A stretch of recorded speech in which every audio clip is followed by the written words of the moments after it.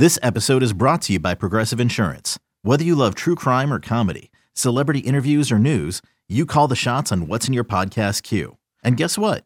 Now you can call them on your auto insurance too with the Name Your Price tool from Progressive. It works just the way it sounds. You tell Progressive how much you want to pay for car insurance, and they'll show you coverage options that fit your budget. Get your quote today at Progressive.com to join the over 28 million drivers who trust Progressive. Progressive Casualty Insurance Company and Affiliates.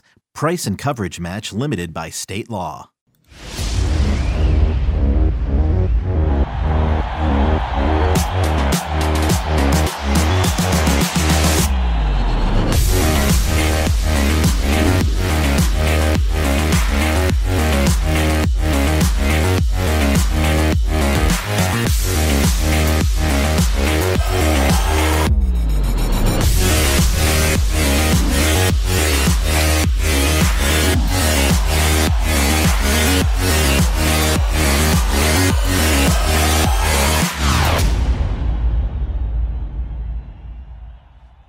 Good evening and welcome to Tunnel Vision, a show presented to you by USCFootball.com. I'm your host, Jack Smith, joined in studio by Connor Morissette. We're like the Trojans were a little bit earlier this week. We are without our leader, our head man, as Caleb Williams called it yesterday. Ryan is out. He is at the Lakers game. He just did an interview with Jalen Smith on USC's campus for a House of Victory interview. So it's just Connor and I today, but it's a pleasure to have you guys joining us on the show. As always, if you have any thoughts on USC football, you can put them in the chat wherever you are on YouTube or Facebook. We can get those comments up here on the screen on the channel. If you want to call in, we're going to do live callers later in the show. 5124-TUNNEL is the number, 5124-TUNNEL if you guys want to call in. But Connor, USC was without Lincoln Riley earlier in the week. He is battling pneumonia. We got to talk to him for the first time today as USC prepares to face Cal on Saturday. What do you make of this whole week where the Trojans were without their head coach? Yeah, Lincoln talked about how it was the first time in his 20 years of coaching he hadn't been at a practice. So like you said, he missed two. Back in the building yesterday, spoke with us today. Sounds like unless something crazy happens, he'll be at the Cal game. So that's, I'm sure, a relief to the whole team. And yesterday, Jack, on Instant Analysis, we just talked about how it seemed like it gave the team a lift, and they really need a lift right now after two straight losses. So I think it's great that Lincoln Riley's back heading into a big game against Cal. And it was a very kind of weird set of circumstances. If he had pneumonia, I don't know why they didn't tell us right away, but whatever, they can do what they want over there. And we didn't find out he had pneumonia until a little bit later on. So that led to all sorts of speculation, but glad he's back. And he said he's not really able to yell right now, so they might have to change some things Saturday. But the overall takeaway, what you need to know is he is back and feeling somewhat better, so that's good.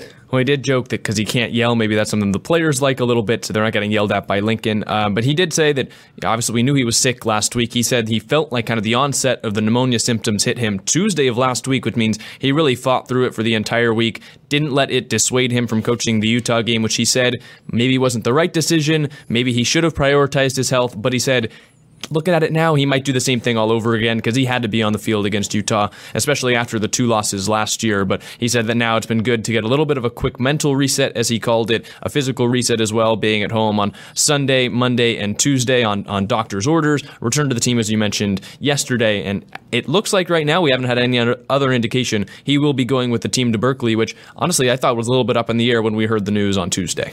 Yeah, it was interesting that on Tuesday, Cliff Kingsbury's name got mentioned as someone who they were trying to work through with the NCAA compliance office to get to become an on-field assistant in case Lincoln Riley was absent for that Cal game. I just wondered, and we talked about it Wednesday on the Peristyle podcast, why they would bring that up on Tuesday if there was a good chance that Lincoln was going to be back for the game Saturday. To me, it just seemed like, why even tell us that if the plan was that maybe he wouldn't come back? Might be reading too much into that. But you know what I mean, Jack? Why even bring that up so early in the week? Yeah, no, I definitely thought it was weird. Obviously, we get told about it on Tuesday. We, could have been sent an email on Monday or something like that if they were concerned about it. But I think they were going with it because pneumonia is one of those things where if it pops up, even if you go back and you're starting to feel fine, like it can always kind of have that second leg where you feel like you're fine, you go back a little too early, and then it hits you again and can knock you out. So, hopefully that doesn't happen to Lincoln Riley for USC's sake, but I think they were just trying to be prepared because if you're a Division I football program with the brand level of USC, you have to be prepared for anything in these kind of situations because in the off chance you didn't prepare anything and Lincoln Riley couldn't go, if you're down a staffer, like that's just something that can't happen at the level that USC's at. Totally agree. So maybe that's why they gave the heads up. But just overall, Dennis Simmons talking to him, it sounded like he expected Lincoln to be back pretty soon. So I just don't know why they said it, but we don't really need to talk about that too much. He's back now, and that's in the past. Yeah, absolutely. Was there any other thing that you really took away from Lincoln talking with us earlier today? He said a lot of the same things, which, we're close to we just need a spark. We're close to being good. We're close. And just after 5 weeks of not being at their best and him continuing to say they're close, if I'm a fan of USC, that would probably annoy me. And I wrote in my 11 takeaways about that today. You can check it out on uscfootball.com, just how it's time to stop saying you're close and just play better. I think it's okay to say you underachieved and you didn't get to where maybe you thought you could go this season, and he hasn't really said much of that. Maybe that's in an effort to keep the guys focused, but I think everyone kind of knows when you start number 5, you're picked to win the Pac-12, 2 losses in October, the season hasn't gone as expected, and the coach, for whatever reason, doesn't want to recognize that right now, and I just don't understand why he can't be a little bit more honest and just say, look, we haven't been as good as we should be. Yeah, I definitely think that was interesting. I asked him about whether there were any small positives from being at home, because it's kind of almost like a mini bye week, at least for him not being at practice. So I asked him, did you do any self-scouting? Were there any small positives that came out of being forced to look at this all through a different lens? And he mentioned it was a good mental reset where he could look back at what they've done so far this season, what has worked, what hasn't worked. He said he also thought it was important for the staff to really have this time where he felt like they handled it really well, the players handled it really well, but where they had to step up, the players had to step up, and I think the player leaders had to, specifically without their head coach. So he said he thought that both of those groups handled it really well, and he just said that it also gave him a deeper understanding and a feeling of wanting to get back on the football field, because he said when you're forced to be away from these guys, and it was kind of the most personable he got during this whole press conference, was saying man, you just really want to get back on the field with these guys. And so it gave him a different perspective after having to miss a couple days. It's almost kind of like when you go further, what's it?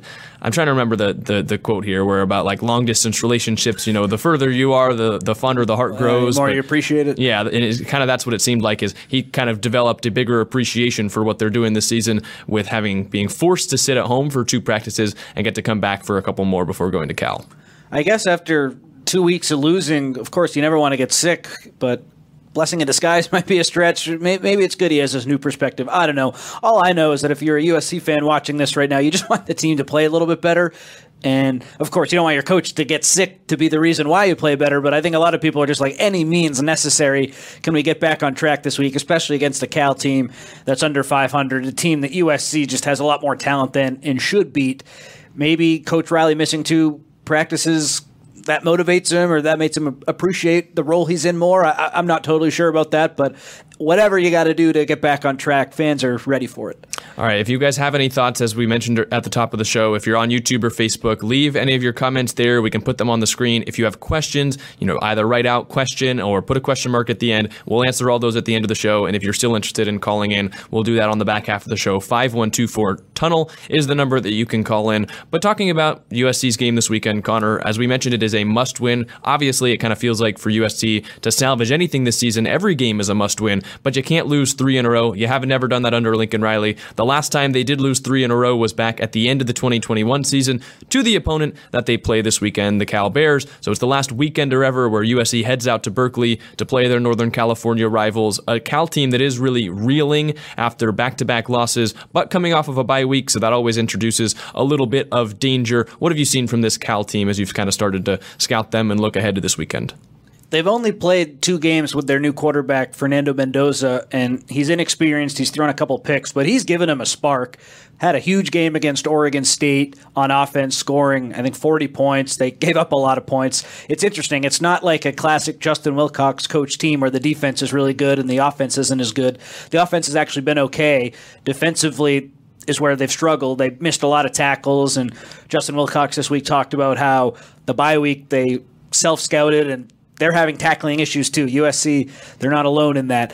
I think offensively, though, it's a team that can move the ball. And against Utah, they were a missed field goal away from it being a 7-point game on the road at Utah in the 4th quarter. The final score was a little bit lopsided, and Sione Vaki ran all over Cal just like he ran all over USC. But I think Cal might be a little bit better than some people think. They see the 3-4 record. Some of the scores haven't been that good. I think, I don't want to say USC is really going to be challenged, but Cal, it's not a team that's just going to lay down. I think they have some talent, and USC is going to have to play all right to get this win. It's not going to be a walkthrough. Yeah, if you remember the Cal game last year, USC did not play its best game specifically defensively. They allowed the most passing yards that Cal had in the entire season, and that game came down to Caleb Williams needing to convert with a run on third down, and it felt like that was the story a little bit too often. But Mendoza's an interesting guy at quarterback. This is a guy that didn't really have many offers, was going to go to Yale before Cal entered his recruitment, and he obviously liked the academics there, compared it to Yale at least a little bit, and gave him a better opportunity football-wise. And he's come in, he's played very well the last 2 weeks, as you've talked about, before going into the bye week, and he's got a chance, if he throws multiple touchdowns, to be the first Cal quarterback to throw multiple touchdowns in their first 3 games since Jared Goff in 2013. He did something that Jared Goff and Aaron Rodgers both never did at Cal, that he scored more points in his debut than the Bears scored in either of those 2 Cal legend debuts. So he's clearly been a better quarterback option than Sam Jackson V and Ben Finley, who traded off some starts and playing time earlier in the season. Both have dealt with some of their own injuries. Definitely seems like Mendoza's the guy. He's listed at the top of their depth chart. Then it's Sam Jackson V, who transferred in from TCU, and then Finley, who's Ryan Finley's brother, who's been in the NFL for a couple years, played at NC State, where Ben Finley transferred over from as well. But feels like Mendoza's the guy at quarterback. I'm not sure he's the most talented quarterback in the world, but USC has given up a ton of points and a ton of yards to a lot less talented quarterbacks, that's for sure. And even quarterbacks that don't have much experience, and Mendoza is getting that experience and coming off of a bye week, so could be dangerous. The real story of the offense, Jaden Ott, as USC fans will remember, he's the true sophomore. I believe he went to Norco. Norco. He's been excellent so far. He's the only Pac-12 running back averaging over 100 yards a game, leading the Pac-12 in average rushing yards per game. He's been electric so far this season again, and he's running behind what is a pretty good offensive line. I wouldn't be surprised if Jaden Ott was on USC next year, but that's a take for a different day. He's been awesome, a fantastic running back. You said everything about him. And USC, they've really struggled to stop the run. Cal has been getting a ton of grief for how bad their defense has been. If you go by passing yards per game and rushing yards per game, they're doing better than USC. Points per game, not quite. They're 3 points per game behind USC. But it's not like the Trojans' defense has been that great. So I think Jaden Ott has the chance to have a good game. USC will, of course, game plan for him. But remember, no Barry Alexander in the first half of this game, so things would get a little dicey on the inside of the defensive line for USC. And in Mendoza, he threw 2 touchdowns against Utah on the road. Caleb Williams, of course, didn't throw a single touchdown last week, snapping a 24-game streak in college for Williams. So Mendoza, he's going to make some freshman mistakes. He's had a couple turnovers, but I think he's an okay quarterback, and there's not really a lot of film out on him right now, so you don't really know what he's going to do. He's kind of a wild card. He handled himself really well when he spoke to the media this week.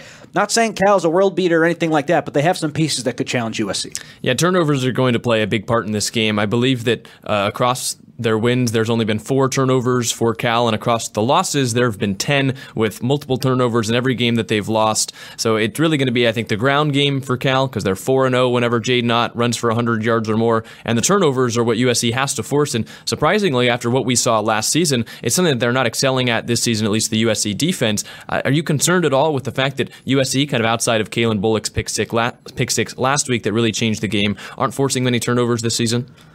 I think it's certainly a story, because if you're going to allow all the yards that USC's allowed and sort of not be as good as you were last year in a lot of areas, those turnovers were huge, and the USC defense, of course, wasn't that good a year ago. I think overall the USC defense compared to last year is a little bit better, but the takeaways that they're not getting, like that was such a big part of the USC defense that wasn't very good last year, and they might be better, but if you had those turnovers this year, the defense would be a lot better. I did expect, of course, there was going to be some regression because USC just got a crazy amount of picks and everything last year. That was really impressive, and of course, like you can't do that 2 years in a row. But I am sort of surprised, Jack, to answer your question, that Alex Grinch's defense, it's kind of boom or bust, and they have had some boom plays, some sacks, some pressures, tackles for loss, but the turnovers haven't really been there. And in an Alex Grinch defense that has that style of play, that is surprising. Yeah, I feel like if you're going to be an aggressive defense, you can get the sacks, the TFLs. You have to get turnovers at some point. And Alex Grinch and the defense have come under a lot of fire, probably deservedly so, over the past week. I know you wrote an entire column about the fact that Alex Grinch stood up, talked to us on Tuesday in the media. He was asked about the 2 big wheel routes that Sione Vaki caught over edge rusher Braylon Shelby. We were questioning those on Tunnel Vision on Sunday, but obviously you go ask about it, you give the coach a chance to answer, explain how they were in that situation, and he was basically saying, hey, we didn't see that on film, and obviously they were aggressive the first time. We brought this personnel in because it matched their personnel. To me, it sounded like, well, this is a decent explanation for why it happened the first time, but nothing in there really about how you let that happen again. And then I know you went home, you kind of wrote about it, and it just started popping up on Twitter.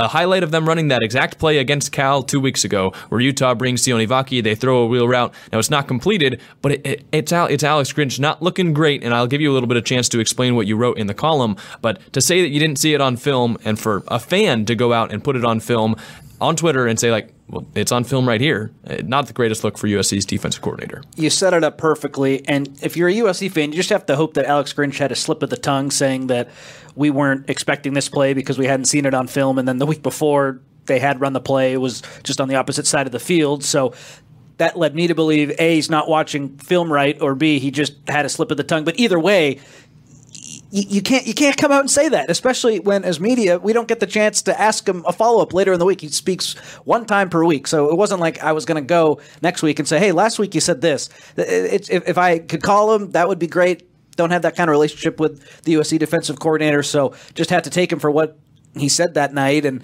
yeah, not a good look at all. And just, Jack, with the USC defense, they're starting to have some cracks a little bit. Mason Cobb this week. Maybe we need to allow guys to get more reps and practice at full speed against maybe the ones. He's trying to critique practice a little bit. Kalen Bullock talked about how he didn't watch the final Bryson Barnes scramble on film because he just wanted to put it behind him.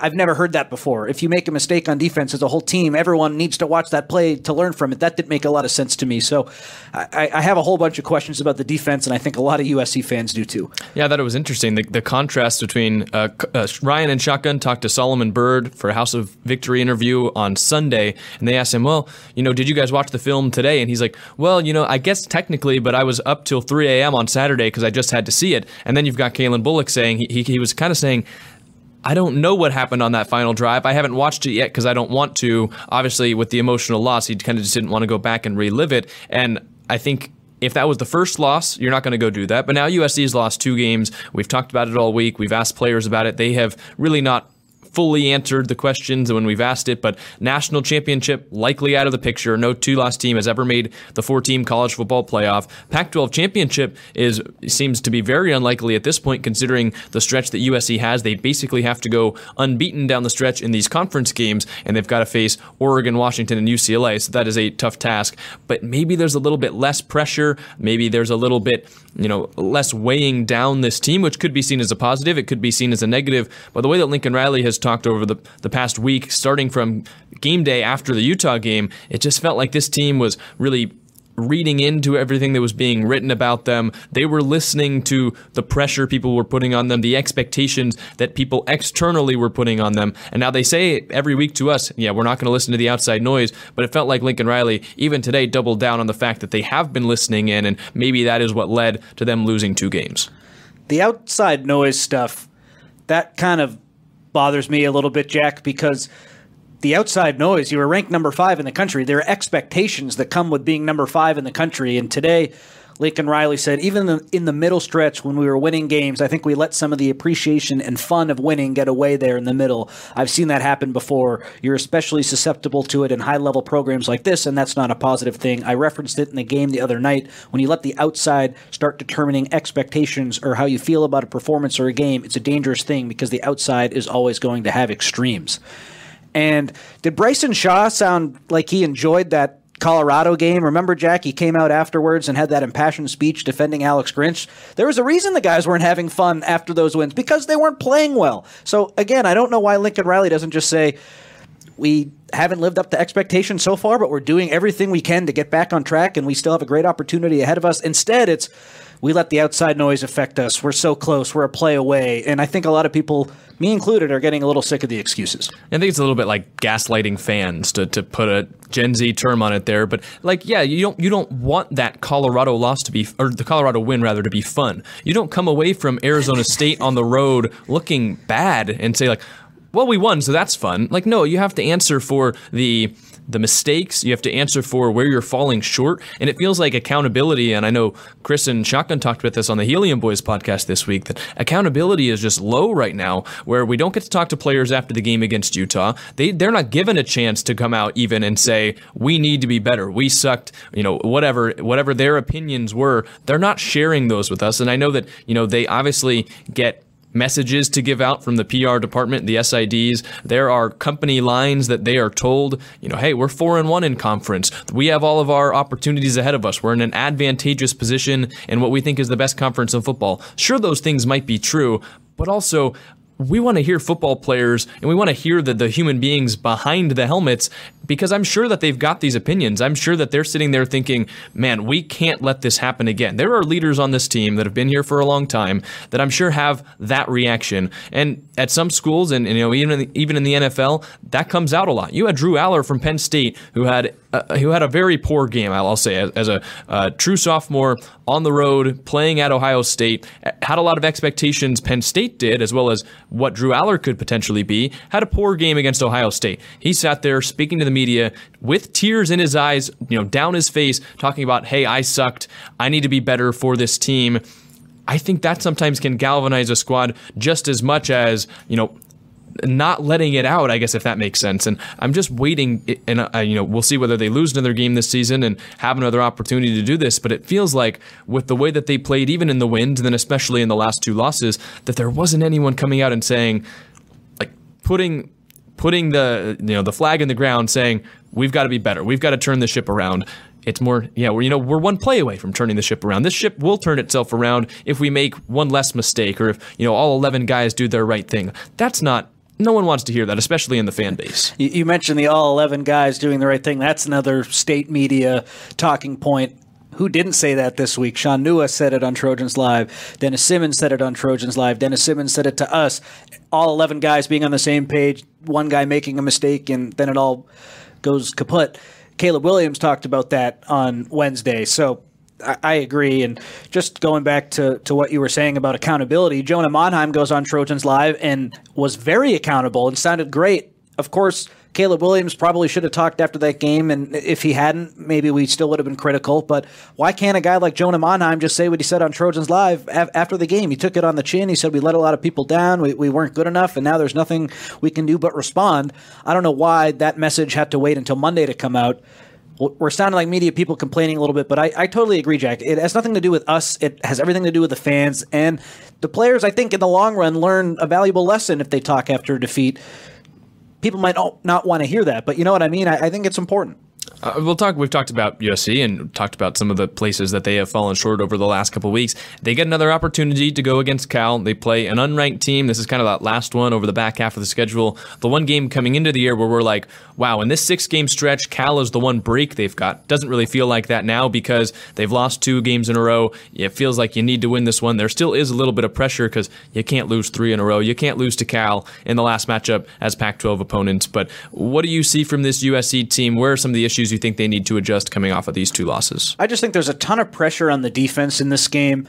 I think the offense will bounce back. Lincoln Riley did not run the ball enough against Utah.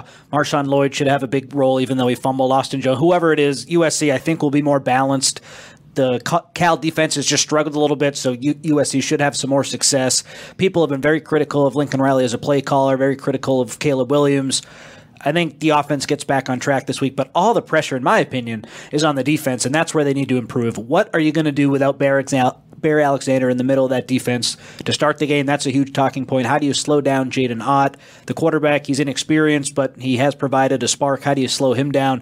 If Cal moves the ball up and down the field on you and scores touchdowns and it just doesn't look very good, Utah did it with their third-string quarterback. Is Cal going to do it with their third-string quarterback the next week? Eventually, something has to change. I don't know. So if the defensive performances keep getting worse and worse and worse, you're clearly in trouble, and this is maybe the only opportunity to bounce back with a dominant Washington team and then an Oregon team on the road coming up. You got to fix some things this week. So I'm looking at the defense to make a statement, but my confidence level in them doing that is not very high. Yeah, I think you almost have to accept that USC's defense isn't going to stifle anyone for the rest of the season. You're hoping to limit at this point, but the offense specifically, I think this is a get on track game, and you kind of need to against Cal. This is a defense that is normally Justin Wilcox's specialty. I mean, just look at the game the USC played a couple years ago when JT Daniels looked lost against Cal's defense. Like, JT Wilcox's defense have had opportunities, and they have had games where they've done that to opposing quarterbacks and opposing offenses. This season, it's really the low side of this team. They're allowing 31 points a game, which just a couple seasons ago, I think they were allowing closer to 21 points a game on average. They have played terribly against a bunch of ranked opponents, specifically where they gave up Utah's highest point total, of course, until the Utes played USC, and they gave up over 50 points to Oregon State, a team that keeps the ball on the ground. DJ Uiagalelei is, of course, a good quarterback, but they gave up 50-plus points to Oregon State. And so the defense that has been struggling, they're without Jackson Sermon, who was their preseason All-Pac-12 first-team linebacker. He's got a biceps injury. He's out for the rest of the season. So USC, I think, needs to take advantage of this Cal defense. It starts with Caleb Williams. You need to get back on track if you're Caleb Williams after two, I guess not struggle games, because I think he played well against Utah, but he hasn't lit it up in a couple weeks. And this is a week where he, I think, needs to do that. The wide receivers, you're looking for these wide receivers to get open, make splash plays, look like the room that you saw at the beginning of the season, not the one that you have seen over the past handful of weeks. And of course, I think we trust the running backs, but if you're Lincoln Riley, I think he needs to show a little bit more trust on the running backs. And he mentioned today that after the fumble by Marshawn Lloyd, he probably did get a little bit gun shy with the running game. He said that in past weeks. He has said that a couple times, and now you just need to look for that adjustment. And I think that's what I'm looking for USC this week is, can they make the adjustments that they've been talking about? Because they sure do like to talk on Tuesdays and Wednesdays and Thursdays and after games about, hey, we just need to make a couple adjustments. We need to get all 11 guys doing the right thing. We're halfway through the season. We're more than halfway through the season. You got to see it. He did say that, and then he didn't really elaborate on it, so I didn't exactly know if he was gun-shy about going away from the running game or if he was just gun-shy about using Marshawn Lloyd because he fumbled. I write my takeaways based on everything everyone says all week, and I kept listening back to that clip like, what is he trying to say here? And I couldn't quite figure it out. Gun-shy about something, either the running game in general or just the running back, and hopefully he'll learn from it because USC averaged 6.5 yards per carry, I think, against Utah, and the split was like 43 to 15. I'm totally butchering the numbers, but somewhere along that ratio of passes to runs, and that's just, you're not going to be a successful team doing that, even if you have Caleb Williams. And I think that when you're looking at the X's and O's, and we talk about this mostly every week, and I think this will ring true for most weeks that USC plays all season, USC is more talented than Cal. This is a Cal team that, they have made some of the right moves. I think they have gotten some talented players. They went heavy in the transfer portal this season, but USC is more talented than Cal. They outclass Cal as a football program. You need to show it this week. You need to go out there, have fun, I think is one thing that's kind of been underrated. I don't think this team looks like they're having a ton of fun when they've been out there in the past couple of weeks. And now that there's less pressure, now that a national championship is likely off the table, but you have a chance to really regain control of your season, make a chance or make a run at a potential chance at going to the Pac-12 championship, maybe ruin Washington's college football playoff season next week, maybe upend Oregon, finish higher than them in the Pac-12 standings. With less pressure and more opportunity, you have to have more fun. You have to go out there and look like the talented football team that you are. And I think that's where you start. You start there, and then you figure out, the X's and O's and the kinks in your armor to go beat Washington. And then you do the same thing against Oregon. But it starts with just having fun and looking like a good football team on the football field. Your points about pressure are right. And if you're an optimist, you'll think, okay, the pressure's off, they'll be better. What I said earlier, though, I think still applies. There's going to be a lot of pressure on the defense, and when they've been in these scenarios this year, it hasn't looked good. For the offense, Caleb Williams, is he going to be as dialed in? I think he is. He said he's going to keep fighting on this week. I take what he says at face value. I think some of the pressure being off him and the offense a little bit, I can see that argument making a lot of sense. I just need to see more from the defense. They did have some nice moments. They did get some key stops. They got a fourth quarter stop against Utah that looked like it could have contributed to them winning the game before they gave it away on that final drive. It's not like the defense has been just terrible. They have had some nice moments. The pressure is on, though, and they didn't get it done against Utah. Now the pressure is kind of ratcheted up a little bit on the road. Cal's off a bye. it shouldn't be a big spot, but it is, and I'm concerned how they respond. Yeah, so we've kind of talked a lot about this game. If you guys want to put any questions that you have in the chat, whether you're watching on YouTube or Facebook, as we mentioned, you can put your comments in there, you can put questions, and we can respond to those. And as we kind of go through those, if you want to call into the show, 5124-TUNNEL is the number to call in. We've got time to kill and time to fill, so we're not going to hold you to 30 seconds. If you've got thoughts, if you've got questions that you want to ask us, you can feel free to call into the show. But I've highlighted a couple of questions that we've got so far about just the season as well as this game in general. And one of them is something that has been talked about a lot. Paul Vaughn on YouTube says, do you think Caleb Williams will shut it down for the season?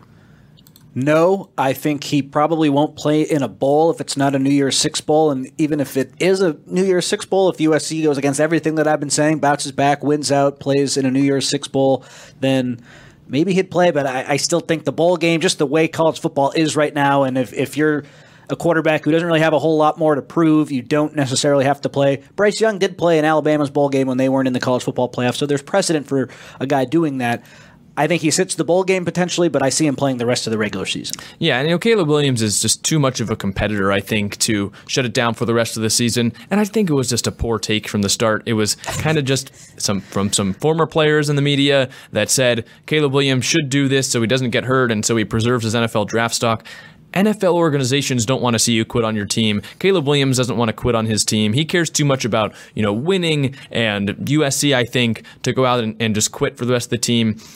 And as a college quarterback, maybe you can sit out a bowl game if you know you're going to the draft. You can't sit out the final 4 games of the season. And I also think he realizes that the last 2 games that he's played are 2 of his most underwhelming games in college. Is that really how you want to end your college career? I don't think that is how he wants to end it. He wants to go back and show how he can bounce back from adversity, because he knows this offense is talented. He's still a very talented player. Lincoln Riley is still a good offensive play caller. This offense has the potential to get back on track like they were at the beginning of the season, and I don't think he's just going to quit on the team like that midseason. And what did Lincoln Riley say at the beginning of the year? When Caleb Williams was compared to Patrick Mahomes, he said at this point in their careers, Patrick Mahomes had played a lot more college football than Caleb had, a lot more football in general. Caleb sat out his senior season due to injury, didn't play a lot there. Half the year as a freshman battling it out with Spencer Rattler. Full-time starter last year, full-time starter this year. He just needs to keep playing more and more football because he hasn't gotten the same amount of reps as a lot of guys had who are in the NFL now to the point that they were at in their college careers. All right, now we've got a couple callers in the queue, so we'll go to the callers and then wrap up the rest of the questions in the queue. But we'll go to our first caller here. Hi, caller, you're on Tunnel Vision. Another day is here, and you're ready for it. What to wear? Check. Breakfast, lunch, and dinner? Check. Planning for what's next and how to save for it? That's where Bank of America can help. For your financial to-dos, Bank of America has experts ready to help get you closer to your goals. Get started at one of our local financial centers or 24/7 in our mobile banking app.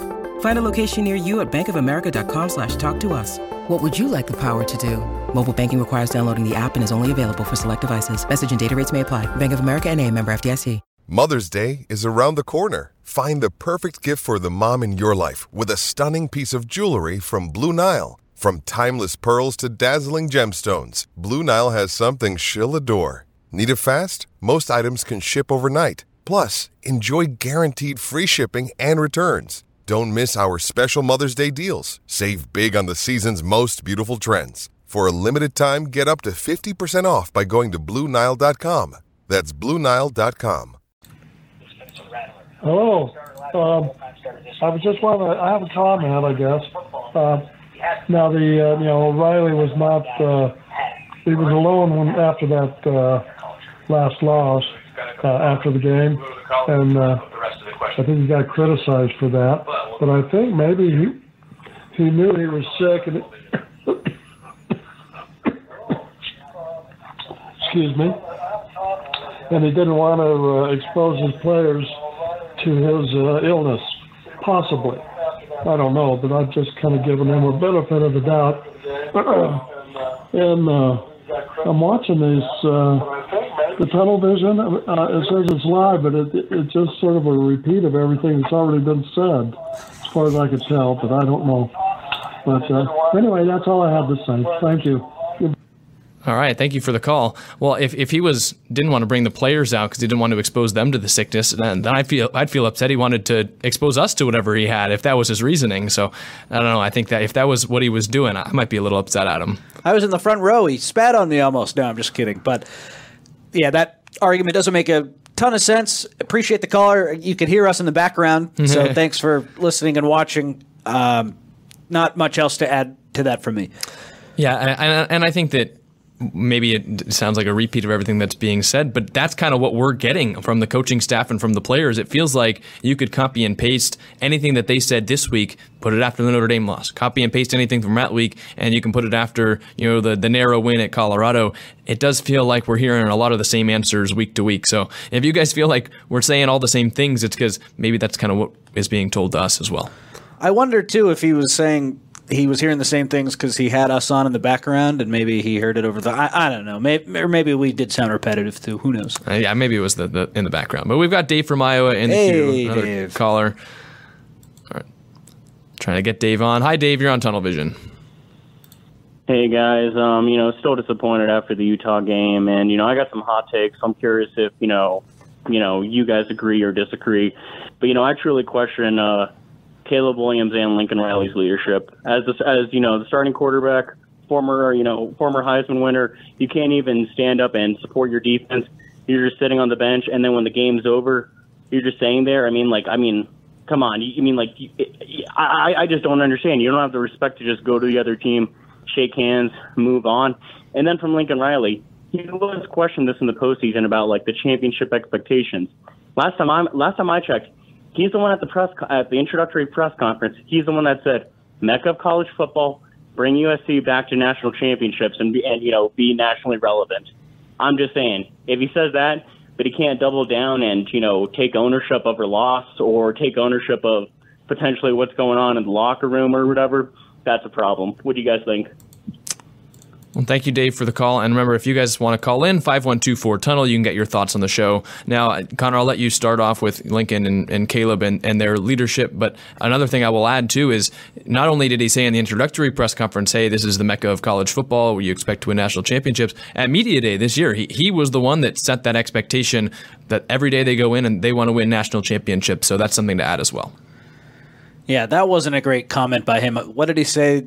I don't know where that comes from. I think something came from him. Yeah, something like that. And that is the expectation when you're at USC. But forget who sets the expectation.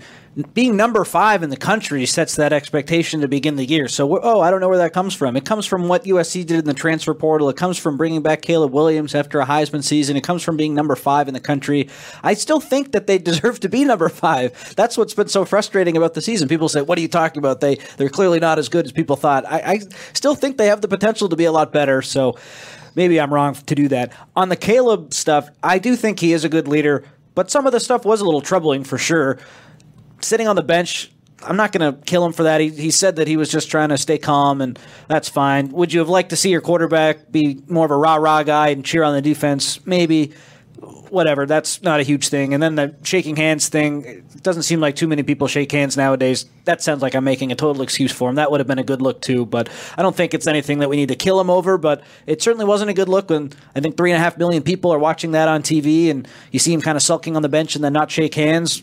What else can you think about him after that? Yeah, and I think that kind of echo back to what we were talking about earlier. We're looking for players to come out and say, especially leaders, especially quarterbacks who normally, they're the guys that say this, to say, we haven't been good enough. I haven't been good enough. We need to be better. And it felt like, specifically, this is something that came through my mind after the Notre Dame game. It felt like he didn't exactly do that. Like he didn't fully hold himself accountable. He was saying, obviously had my first bad game ever in college. Those are plays I don't normally make. I feel like that's stuff that, sometimes media will say after a game like, hey, don't get too down on Caleb Williams. This is his first bad game. But for a player to say it did, I think, rub some people the wrong way. It was a thought that crossed my head where you have 3 interceptions in a rivalry game. Sometimes you've got players that come out and say, and I don't think it's fair exactly to compare players and expect them all to be the same, but some will come out and say, hey, I wasn't good enough today. Got to go back to the drawing board and get better. Not hey, this is my first ever bad game, so spare. He didn't. Not that he was exactly saying that, but it was a thought that came through my head after the Notre Dame game. But I think it's more of we're looking for any player on the team to do that. It doesn't have to be Caleb. It doesn't have to be anyone. We just have kind of been waiting for those answers instead of, we got to go back. We had a couple small mistakes, but we're one spark away from getting there, if that makes sense. He did hold himself accountable on Wednesday, which of course isn't Saturday, but hey, better than nothing. He said, we got to play better. Talked about the 10 versus 11. Said, I have to play better. So he did say some of that, and it was on Wednesday. Gave Utah credit, said all the right things. That was better. It's just tough in that situation. Barry Alexander crying, Caleb Williams sitting on the bench, USC losing, everyone in those 5 minutes, if you're a USC fan watching that, you're at your most emotional because they just lost to the team that beat them twice in a row. People are logically going to have these grandiose takeaways from that because they're in the heat of the moment, and I get it. I don't know if you can kill a guy for something you saw on TV for 5 minutes. Is it a little bit concerning? I'm not going to say no, it's not, but I don't think it's something they have to say, he's not a leader, he's not what we want to represent our program. I think that's taking it too far. Yeah, I would agree with that. We've got some more questions on YouTube, and then we can finish out the show with our score predictions for Saturday's game. The next question comes from Michael Cortez on YouTube. He said, could Riley call plays from the booth? And I think this came after right where we were saying he can't yell, so that might present some challenges. Do you think that's a consideration at all for USC? He could, but they won't do that because the check with me plays where they're changing the play with Riley in real time, and he has to be on the sideline for that. You can't have Caleb Williams looking way up at the booth. That just doesn't work. So if they had to do it for whatever reason, could they? Yes, but that's just not how their offense works, and I don't think that makes sense for the week. Yeah, you might need to bring binoculars down to the field with him. Binoculars. Clap and then wait for the snap and then just pull him out and try and find him in the booth, because there's a lot of windows up there, and you got to be able to figure out which one Lincoln's behind. But they could have someone in the booth. I've thought maybe they should have defensive play caller in the booth just to try and change things up. But this is the way they operate. I don't think they'll change that just over Lincoln Riley being sick. Kane Roberts on YouTube, our next question, said, what will SC's record be over the next 4 games in your opinion? So I'll lay it out. We've got this weekend they go to Cal, then they welcome in Washington, then they go to Oregon, and they finish the season at home against UCLA. I could see it be 1-3 at the worst, and I think 2-2. I'm going to go 2-2 as well. I think Washington, they have been on the ropes in their last couple games outside of the Oregon game. They have not played as well on the road as they have at home. You could see them, if USC shows up this week and then gets better for the Washington week, you could see USC win that one, because I don't think Washington's defense is a world beater as well. I think USC is probably still favored against UCLA. While UCLA has a great defense, they're still figuring out quarterback this far into the season. They've turned the ball over a little bit too much. You get that game at home. I think you could win. You could win 3, you could win 4. I don't think they've done anything to inspire confidence, and so that's what you're looking for this week when they go to Berkeley. But I'd go 2-2 as well. I think that's the most likely record across this final stretch, which I believe Lincoln Riley has never had a 4-loss team before, so this would be his first 4-loss team in the regular season. And not to pile it on, but I feel more confident that they'd go 1-3 compared to 3-1. Just what they've shown us the last couple of weeks, they can keep saying they're so close, they're so close, they're so close against good teams. It just takes more than what they've shown, and I've lost faith. I think that maybe they weren't quite as talented as I expected at the beginning of the year, and them continuing to say we're so close, we're so close, we're so close. I'm losing faith in that, and I don't think that's quite true anymore. We've had a handful of questions that are asking about the offensive line. I think some of them are still reeling after that Notre Dame game. I'll throw up Levi's from Facebook on the screen, but there have been a lot of comments about the offensive line. He says, what happened to the offensive line? Caleb is holding the ball while running for his life, trying to run plays. Now, we were very critical of the offensive line after the Notre Dame game. What are your updated thoughts after they played Utah? I thought the offensive line was a lot better, only responsible for 4 pressures against Utah. I think they had 9 against Notre Dame.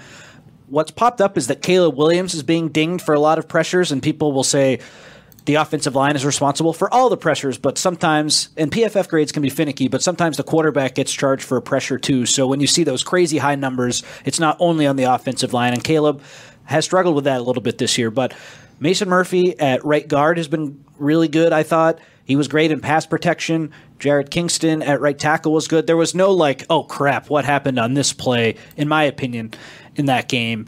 And against Notre Dame, there were a lot of those plays. I did ask Josh Henson, the offensive line coach, did he regret not making these changes until right now? And he said, no, I just wish the first group we rolled out played a little bit better.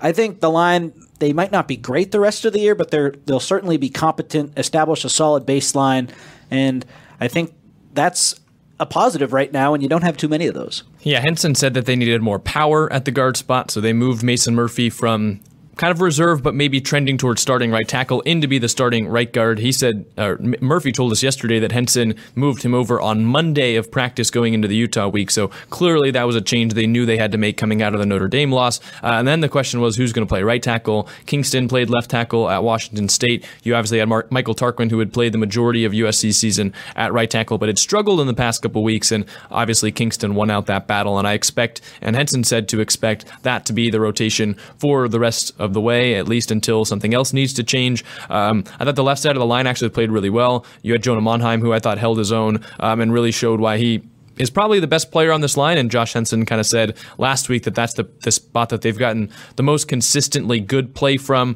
at left tackle. And then you've got Justin Dedich, Emmanuel Prignon, who I thought had better games against Utah, but you're still looking for that unit to fully gel together, and we'll see if this is the combination that they get that from. We've got one more question, and then we'll go to our final caller before we wrap up the show.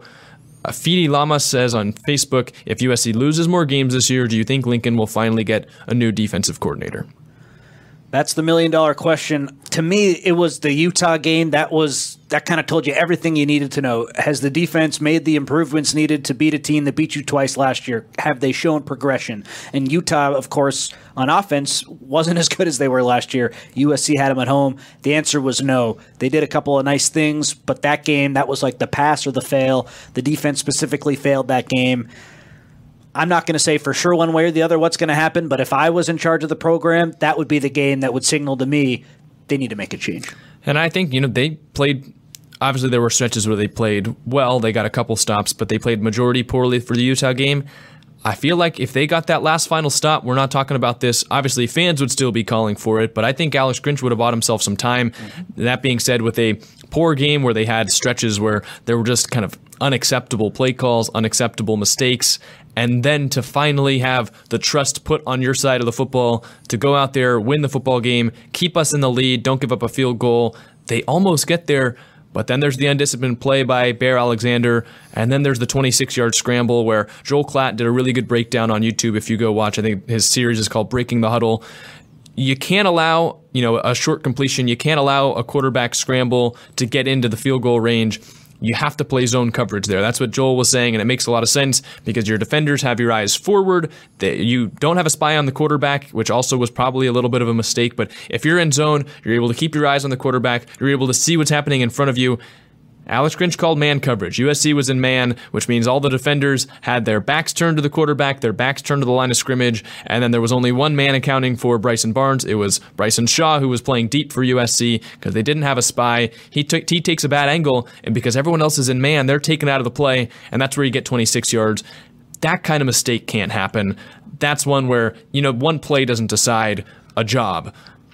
But when you're on the hot seat and all of this stuff is happening and Lincoln Riley puts his trust in you, and play call-wise, that you messed up. That's a mistake. You can't be in man coverage in that situation. You can't not put a spy on Bryson Barnes, who had already had some nice running plays. You can't come out and say, hey, we didn't see it on film, or allow Braylon Shelby to be in coverage twice. So the question was, if USC loses more games, I think I'm on your side as well, where I kind of feel like maybe the fate has been sealed. Now, we don't know. We don't have a crystal ball into the athletic department.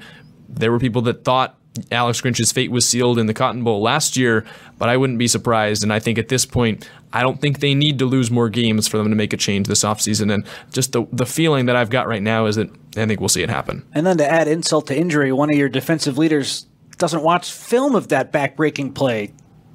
That can't happen. Yeah, we've got two callers in the queue. We'll end the show with our final two callers. Hi, caller. You're on Tunnel Vision. Hello, this is Dave from Boulder. Hey, Dave. Hey, Dave. How's it going? Good. Hey, Connor, you've mentioned that the difference this year might be that, people have had, coaches had a lot of chance to study film on Caleb. The difference that sort of the pivot of the season to me was that when Arizona State, second half particularly, they rushed Caleb. I think they sat back man to man. They have enough good corners, I guess, and they shut him down. And it seems as though all of the teams now, they are rushing. They're putting pressure on Caleb. They're playing man, I think, and they're good enough corners to make a difference. Anyway, what's your thoughts on it? I'll hang up and fight on. Great call. Thank you. The man-to-man defense certainly has been a big problem against Arizona, who Arizona recruited a lot of cornerbacks who USC did not recruit from Southern California. Guys from Alamany, guys from Long Beach. Alamany is a school in the San Fernando Valley. Guys who USC, with all due respect, didn't even really consider looking at, and they were shutting the receivers down in man coverage. So that's been a huge part of it. Another problem, too, I think it will change now that the offensive line has been tweaked, but teams have been able to get pressure on USC by only rushing 4 people and not blitzing. And that is a killer. That was what killed Tom Brady when he was in those Super Bowls against the Giants. They didn't blitz. They would be able to get to him with 4, and they could drop other guys into coverage. And teams have had success doing that. That could change now with the new offensive line, like I said. But the man-to-man coverage has been a major, major problem, and I'm surprised USC hasn't adjusted enough to change that. Yeah, I mean, we were watching the Colorado game, and I was kind of rewatching some of the games from this season so far earlier this week. The Taj Washington long touchdown where Caleb Williams had tons of time and he picked apart the defense, fine Taj Washington. That was when Colorado, I believe they dropped 8 guys into coverage. And everyone's saying, well, all you got to do against Lincoln Riley's offense is drop 8 guys because then he's not going to be able to figure it out.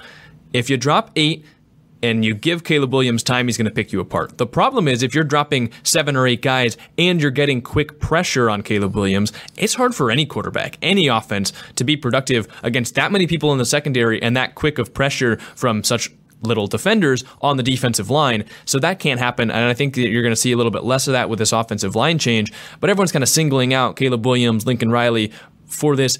If you have an offensive line that's given up pressure to 3 or 4 guys and allowing the team to drop 8 people into coverage, it's going to be hard for anyone to be successful. And I also think that other teams, when you're talking about the film, they have found out how to better rush Caleb Williams, which that was inevitable. Yeah, obviously, he made defenders look silly last season. He has had those plays this year, but he's more consistently being taken down as well in the backfield because teams realize his tendencies, and Shotgun did a good breakdown of this against Notre Dame. When you go after his back shoulder, that's normally the way he spins away to get away from the pressure. It's easier to bring him down if you attack that shoulder as opposed to, that would make him step up, which is not his normal tendency. So a combination of the offensive line, if you can't block 3 or 4 people, you're not going to have any success. I don't care who you are. And then also teams, I think, are figuring out how to rush Caleb Williams a little bit better. Yeah, I think, too, earlier in the year, teams were so undermanned. They were like, we can't match up guy to guy. We need to just have a zone and fall into it. And USC was just picking those bad teams apart. And once the competition level rose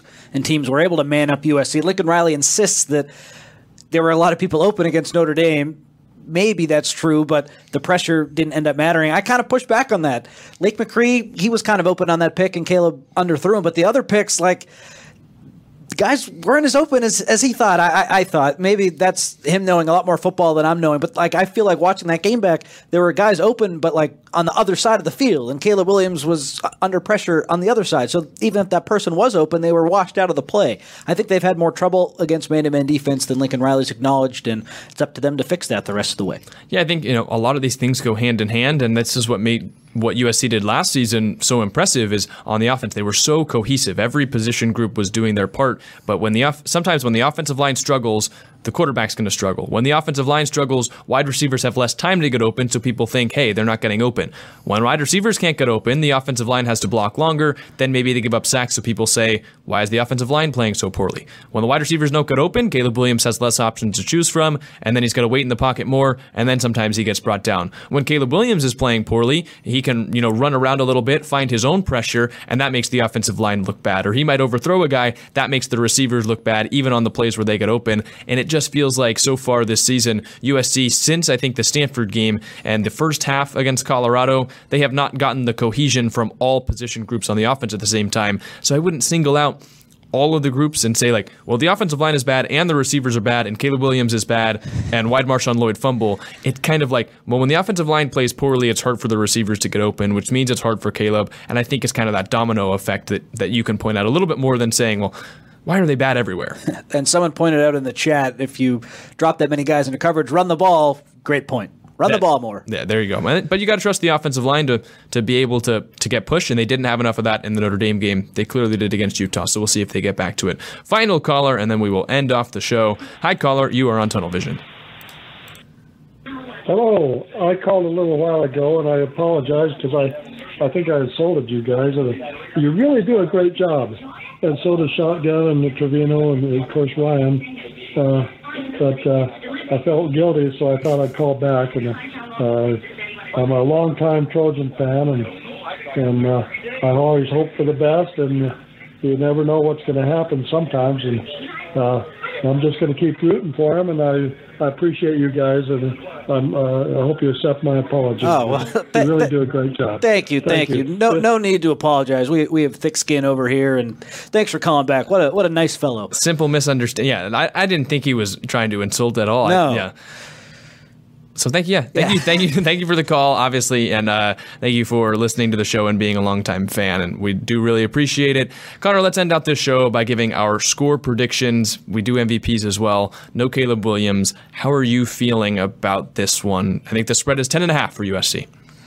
I do not think they're going to cover. They haven't covered for 5 weeks, so I'm done with that. It's like the banana in the tailpipe. I keep falling for it. Not doing that again. I have USC winning 30-27, and my MVP is Marshawn Lloyd. That's an interesting one. I was bouncing back and forth on the spread, and I'm not going to try and spoil too much from my pick in the USCFootball.com staff picks. I ended up taking them to cover. I said it's like the ex that you know is toxic, but you can't help getting back with, because I just feel like they have to bounce back at some point, right? This is too talented of a football team to not bounce back. On Tuesday, I thought there was a chance they lost the game. Just seeing the vibes at practice, seeing how low energy everything was, how weird the interviews were after, I was like, they might lose this football game. Then we got there on Wednesday. They're playing Eminem, saying, guess who's back, with Lincoln Riley back. You're taking the cheese, Jack. Taking the cheese a little bit. I don't think they're going to win by 30 or anything like that, but I think it's 2 touchdowns. Maybe it's a little bit more.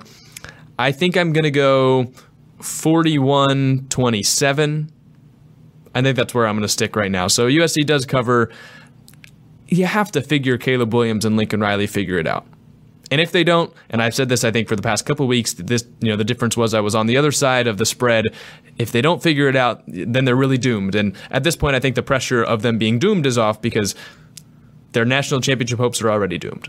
And they're on Pac-12 Network, so maybe a lot of people can't watch. That might relieve some pressure, too. I'm joking, of course. This is the week. This is the week to not save the season, but just get on track a little bit, give some people a little bit of hope, and then who knows what can happen the last 3 weeks. But you lose this week, then it's batten down the hatches.